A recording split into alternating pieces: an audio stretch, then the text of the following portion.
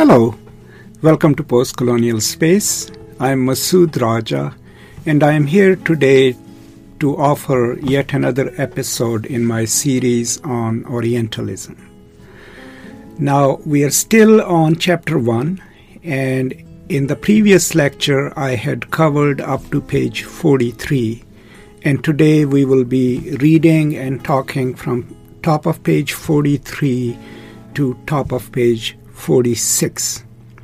Now, the discussion preceding it involved Said explaining how Orientalism has existed in different forms. And the one that I explained at the end of the last video was what it inherits from the pre-19th and 18th century knowledge about the East and knowledge about the Orient, and then reworks it.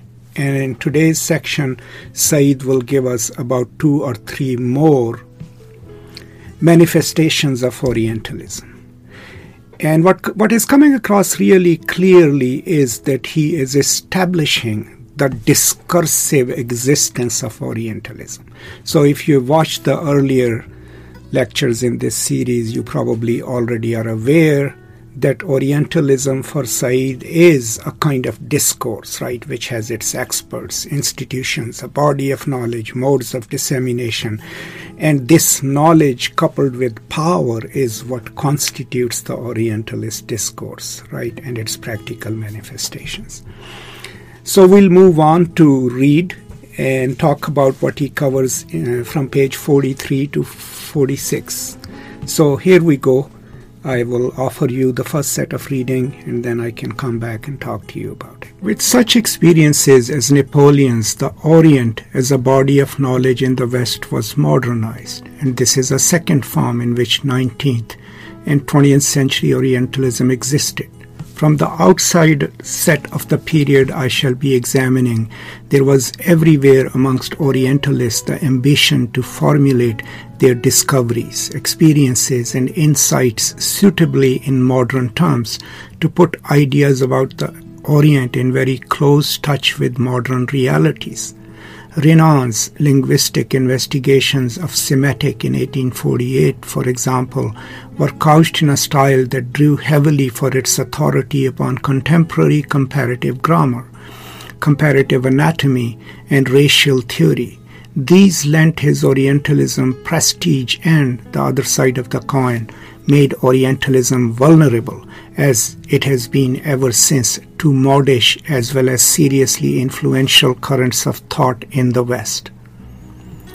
Orientalism has been subjected to imperialism, positivism, utopianism, historicism, Darwinism, racism, Freudianism, Marxism, Spenglerism, but Orientalism, like many of the natural and social sciences, has had paradigms of research, its own learned societies, its own establishment.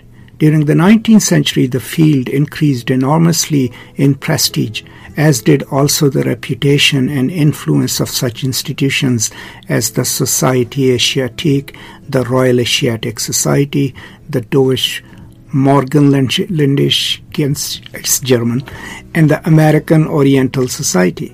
With the growth of these societies went also an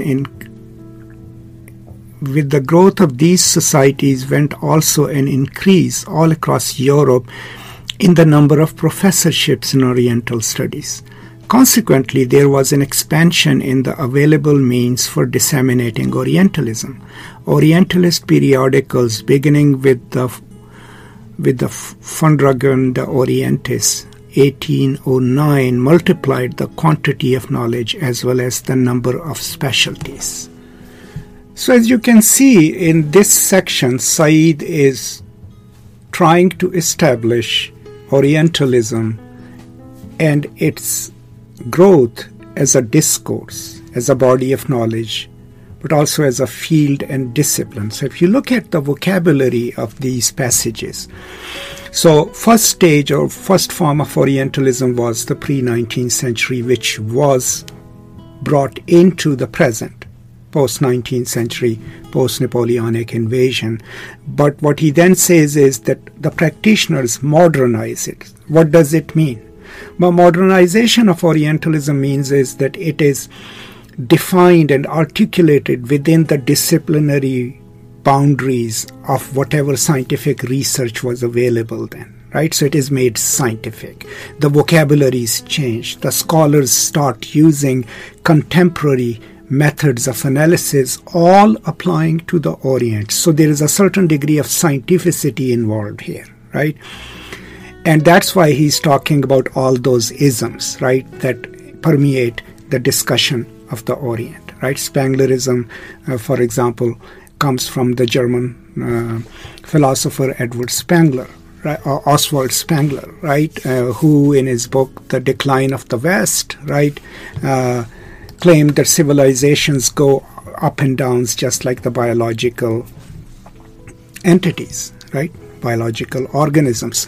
So whenever the new knowledges are produced and their taxonomies and systems are created, the same rules are applied to the Orientalist discourse or the discipline or field of Orientalist studies. And as what Said is also saying is that this trend continues, that what he's hinting at is that contemporary Orientalism, therefore, is also informed by the theories and methodologies developed in present times, and of course is permeated also through with the politics of the time. And then further, what else develops, which is Orientalist, is the discussion societies, the organizations that call themselves the Orientalist organizations, right? And with the sole purpose of sending expeditions there, writing about the Orient, right? Disseminating works about the Orient. So there is no accident, right? There are actual organizations with members working on the Orient as object of study, and then the research journals. So if you think about it, every field of study that claims to be a field of study has to have these things. It has to have practitioners. It has to have a body of knowledge that it must study, an object of study, which in this case is the Orient and the Orientalists. And it must have a methodology or a combination of methodologies, which Said is pointing out has started developing in the 19th century and beyond. And then it has its professional organizations, its professional journals. So the second form that he's talking about in which Orientalism existed was in this disciplinary form where it modernizes and modifies the pre-19th century knowledges about the Orient, codifies it, right, and develops new trends and new paradigms in it. That reference in paradigm is, of course, a reference to Thomas Kuhn's famous book on the paradigmatic nature of knowledge, how knowledge shifts or knowledge production shifts when a new paradigm emerges. So he's referring to that. So that is his explanation of this entire mechanism of journals, societies, authors, disciplinary knowledges and methodologies that are now coming together to shape Orientalism post-19th century, and all of it is convincing enough to tell us, to teach us that Orientalism, of course, is a discourse. It has a body of knowledge and power, right, and an object of study upon which it is applied, right? So that's what comes across to me in reading the passage that I just read to you. Let's go on and read some more, and then we'll talk about it.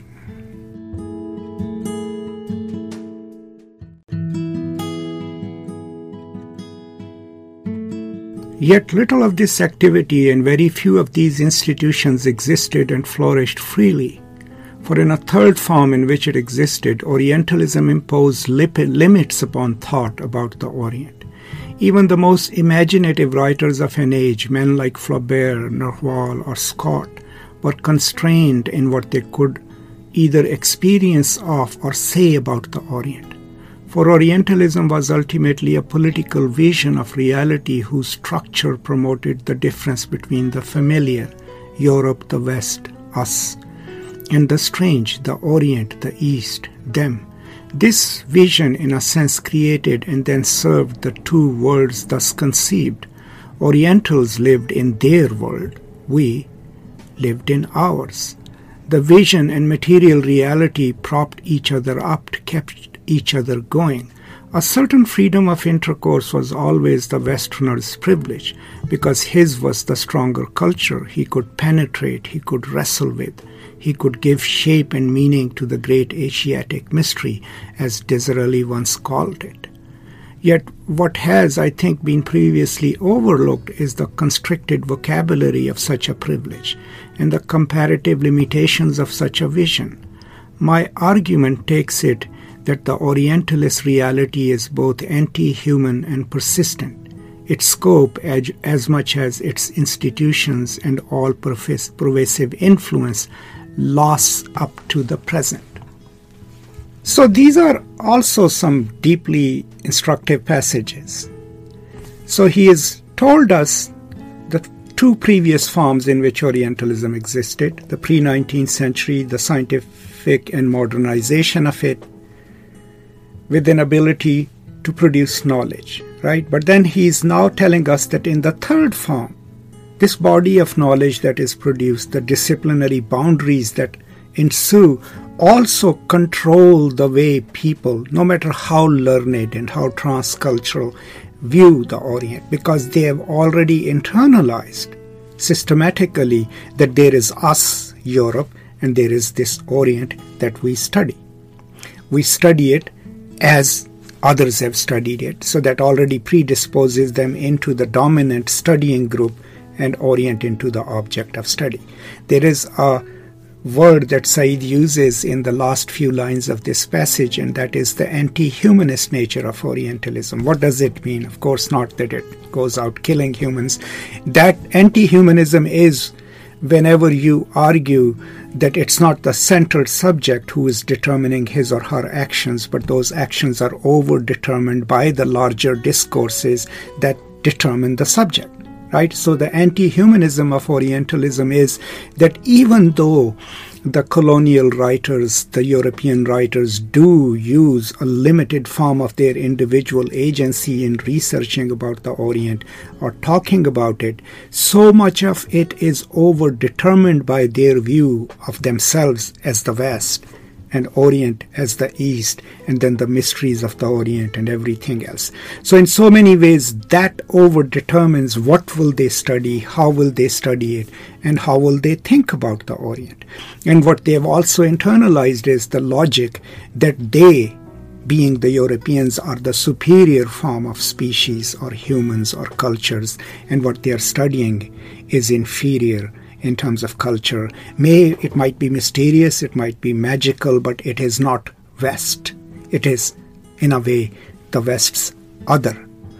And this tendency to read the Orient and other cultures, what Said is saying is, it continues and it even exists in the present as he's writing the book. And we know from the contemporary politics and cultural production that in so many ways this dichotomy still works when it comes to the relationships between the West and rest of the world or the Islamic world. So that is the third form in which Orientalism exists, right?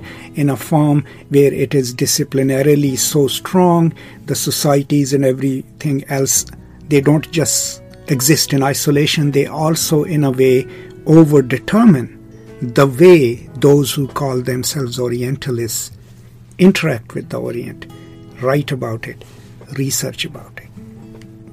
Let's read some more and talk about it. But how did and does Orientalism work? How can one describe it all together as a historical phenomena, a way of thought, a contemporary problem, and a material reality? Consider Cromer, again, an accomplished technician of empire, but also a beneficiary of Orientalism.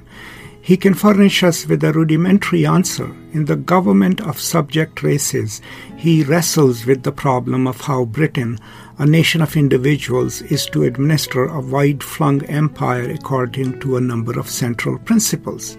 He contrasts the local agent, who has both a specialist knowledge of the native and Anglo-Saxon individuality, with the central authority at home in London. The former may treat subjects of local interest in a manner calculated to damage or even to jeopardize imperial interests. The central authority is in a position to obviate any danger arising from this cause. Why? Because this authority can ensure the harmonious working of the different parts of the machine and should endeavor, so far as possible, to realize the circumstances attendant on the government of the dependency. The language is vague and unattractive, but the point is not hard to grasp. Cromer envisions a seat of power in the West, and radiating out from it towards the East a great embracing machine, sustaining the central authority yet commanded by it. But the machine's branches feed into it in the East. Human material wealth, knowledge, what have you, is processed by the machine, then converted into more power. The specialist does the immediate translation of mere Oriental matter into useful substance. The Oriental becomes, for example, a subject race, an example of an Oriental mentality, all for the enhancement of the authority at home. Local interests are Orientalist special interests. The central authority is the general interest of the imperial society as a whole. What Cromer quite accurately sees is the management of knowledge by society, the fact that knowledge, no matter how special, is regulated first by the local concerns of a specialist, later by the general concerns of a social system of authority. The interplay between local and central interests is intricate, but by no means indiscriminate. So here we get a mechanistic explanation of the system of knowledge itself, right? On one end of it is the Orient and the Orientalist specialist. On the other end of it is the central authority, which is the seat of the empire. And if you think of this machine, what Said is talking about is that the center is from where policy emanates, right? Knowledge radiates outwards towards the far-flung regions of the center. And there is a conversation between the specialist on the ground, the Orientalist on the ground, and the central authority. Now remember, he is referring to Cromer, whom we discussed earlier in one of the videos, where Cromer is basically saying that if the central interest in Egypt is weakened, what it would end up doing is weakening the aura of the local officials who depend on the support of the center to present a certain magisterial aura to the natives, right? So what that mechanistic logic then explains to us is that the function of the Orientalist is to take the raw materials, the subject races, the literal raw materials, and transform them into usable commodities which are passed on to the center, right? And it is the center that decides the dispensation of that knowledge and the dispensation of power. So the way the center holds its authority is by actually legitimizing or kind of circulating whatever is passed on to it back to the colonies, back to the Orientals. But there is this correspondence between the Orientalist or the specialist on ground who collects raw materials, may it be knowledge, may it be actual raw materials, shapes them, defines them, researches upon them, and then passes that knowledge on to the center who further disseminates it. But what he's saying is that this is not random. Remember, he's using the analogy of a well-coordinated, well-oiled machine. So this is where he's mechanistically trying to explain this relationship between the Orientalist and specialist in the field and the seat of the empire itself, the center, right?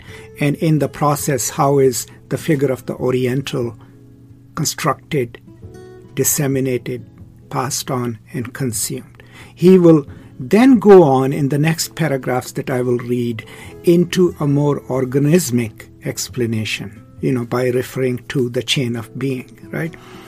So in a way, then he is relying here both let's say, the Hobbesian mechanistic model of explaining a system, but also the vitalist or organismic model of explaining the politics, right? Where you imagine a system as an organism. So that will come across in the next paragraphs. But just keep in mind how he is explaining the role of the specialists, right, in transforming the raw materials of knowledge and the actual raw materials and passing them on to the center, to the seat of power, and then that power radiating it all across, in a way, circulating it back.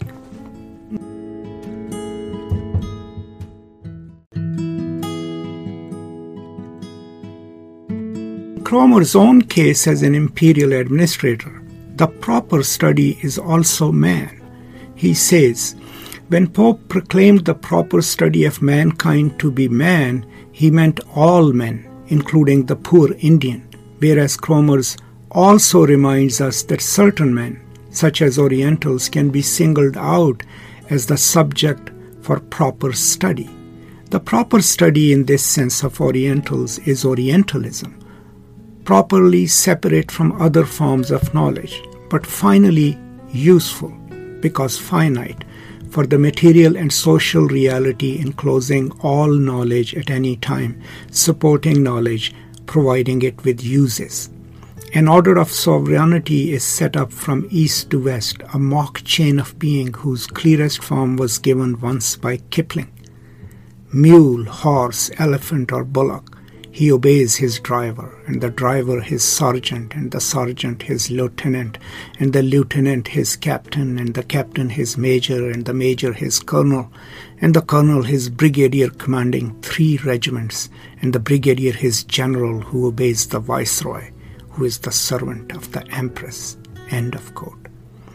As deeply forged as is this monstrous chain of command, as strongly managed as is Cromer's harmonious working, Orientalism can also express the strength of the West and the Orient's weakness, as seen by the West. Such strength and such weakness are as intrinsic to Orientalism as they are to any view that divides the world into large general divisions, entities that coexist in a state of tension, produced by what is believed to be radical difference.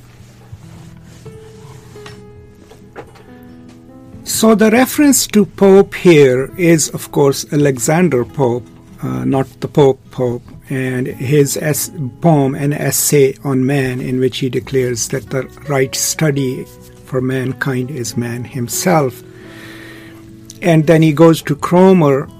Said goes to Cromer's writing, where he basically believes in this idea that the one major form of study is to study humans themselves, but within that, then the Oriental becomes a separate category of human, right? Who needs to be managed, who needs to be studied, who needs to be controlled.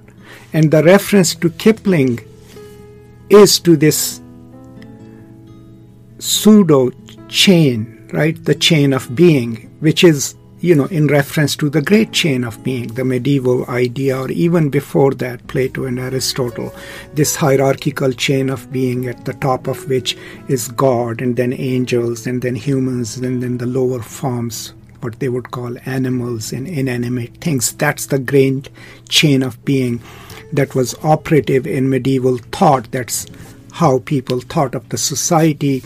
And so Kipling's explanation on a horizontal plane in a chain of command is from the foot soldier and the animals all the way up to the empress is the chain of command. Now within that, then, the way Cromer or any other Orientalist will think, in a way what Said is suggesting, is that they would place the Orientals at their assigned spot, right, in that chain of command. And then that is when they become objects of study, or considered subject races, right? And in that research is also written this preconceived idea that the West is stronger, has the power to study these people, to govern these people, right? That is the Cromer mindset. And that study, what Said is saying, is or that inclination to study the subject races is part of Orientalism. And it is maintained, that mindset, that ideology, and that system is maintained with this idea of a world in which these two entities, the West and the Orient, can coexist, but with a radical difference, right? Radical difference being the difference that cannot be reconciled, right? It is the kind of radical alterity, this other, that must be studied, must be recorded, must be controlled, and must be made obedient to the power of the West. And this entire process is part of the Orientalist project, right? That's what we gather from these passages. So let's go and read a little more and then come and talk about it. Intellectual issue raised by Orientalism. Can one divide human reality, as indeed human reality seems to be genuinely divided into clearly different cultures, histories, traditions, societies, even races, and survive the consequences humanly? By surviving the consequences humanly, I mean to ask whether there is any way of avoiding the hostility expressed by the division, say, of men into us Westerners and they Orientals.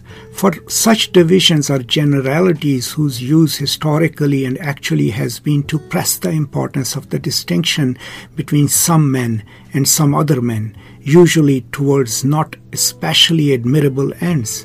When one uses categories like Oriental and Western as both the starting and the end points of analysis, research, public policy, as the categories were used by Balfour and Cromer, the result is usually to polarize the distinction. The Oriental becomes more Oriental, the Western more Western, and limit the human encounter between different cultures, traditions, and societies. Short, from its earliest modern history to the present, Orientalism as a form of thought for dealing with the foreign has typically shown the altogether regrettable tendency of any knowledge based on such hard and fast distinctions as East and West, to channel thought into a West or an East compartment. Because this tendency is right at the center of Orientalist theory, practice, and values found in the West, the sense of Western power over the Orient is taken for granted as having the status of scientific truth.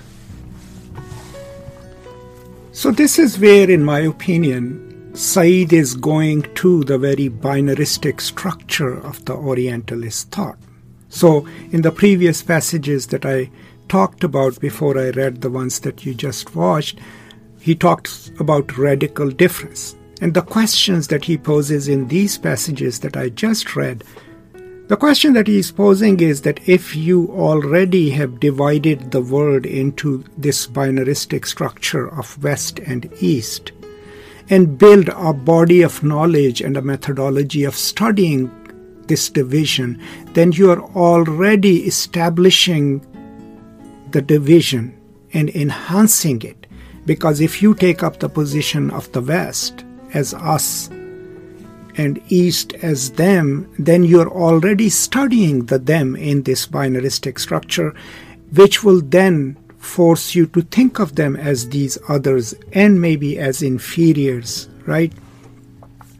And that is what ends up happening in the discourse of Orientalism. This other is created, then this other is stabilized, then the experts produce research about it, write cultural critiques about it, write issues of race, and then associate essentialist traits to that race. And what comes out of it then is an intact radicality difference, right, in which the us part of it is privileged, right, in that binary structure, and strengthened. And also the same body of knowledge then creates this tendency or unleashes this politics that studies the other, thinks of it as inferior, and believes that controlling it is their right, as a culture, as a civilization. So Orientalist discourse then is not necessarily just of knowledge, right? It also is married to power.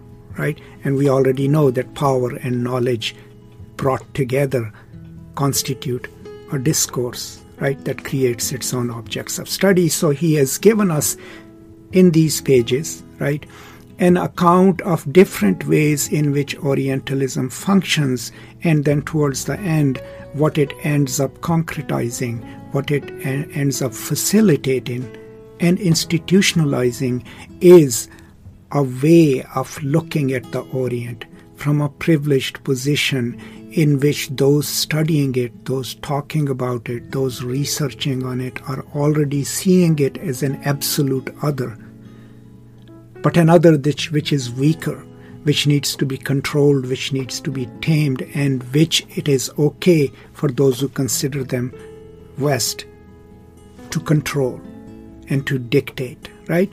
And so the entire project of colonialism and imperialism then, in a way, is underwritten by this discourse called Orientalism. So this is where we are in our discussion of Orientalism. Today I've covered some of the pages and read them and discussed them, and we will continue reading the book. It may take us a while to finish it, but I think it's a worthwhile project. Now, I hope this is making sense to you and that you are enjoying reading it with me. Please bear in mind that no amount of lecturing or recording lectures or me telling you things is going to supplement for a careful reading of the text on your part. So do keep in mind that these videos are not meant to be definitive answers to all the questions, but rather kind of a reminder that we all need to constantly keep reading. That's all today. Thank you so much for your time, and I will be back sometime later with the next episode of our reading and discussion of Orientalism. Thank you so much, and as always, peace and love.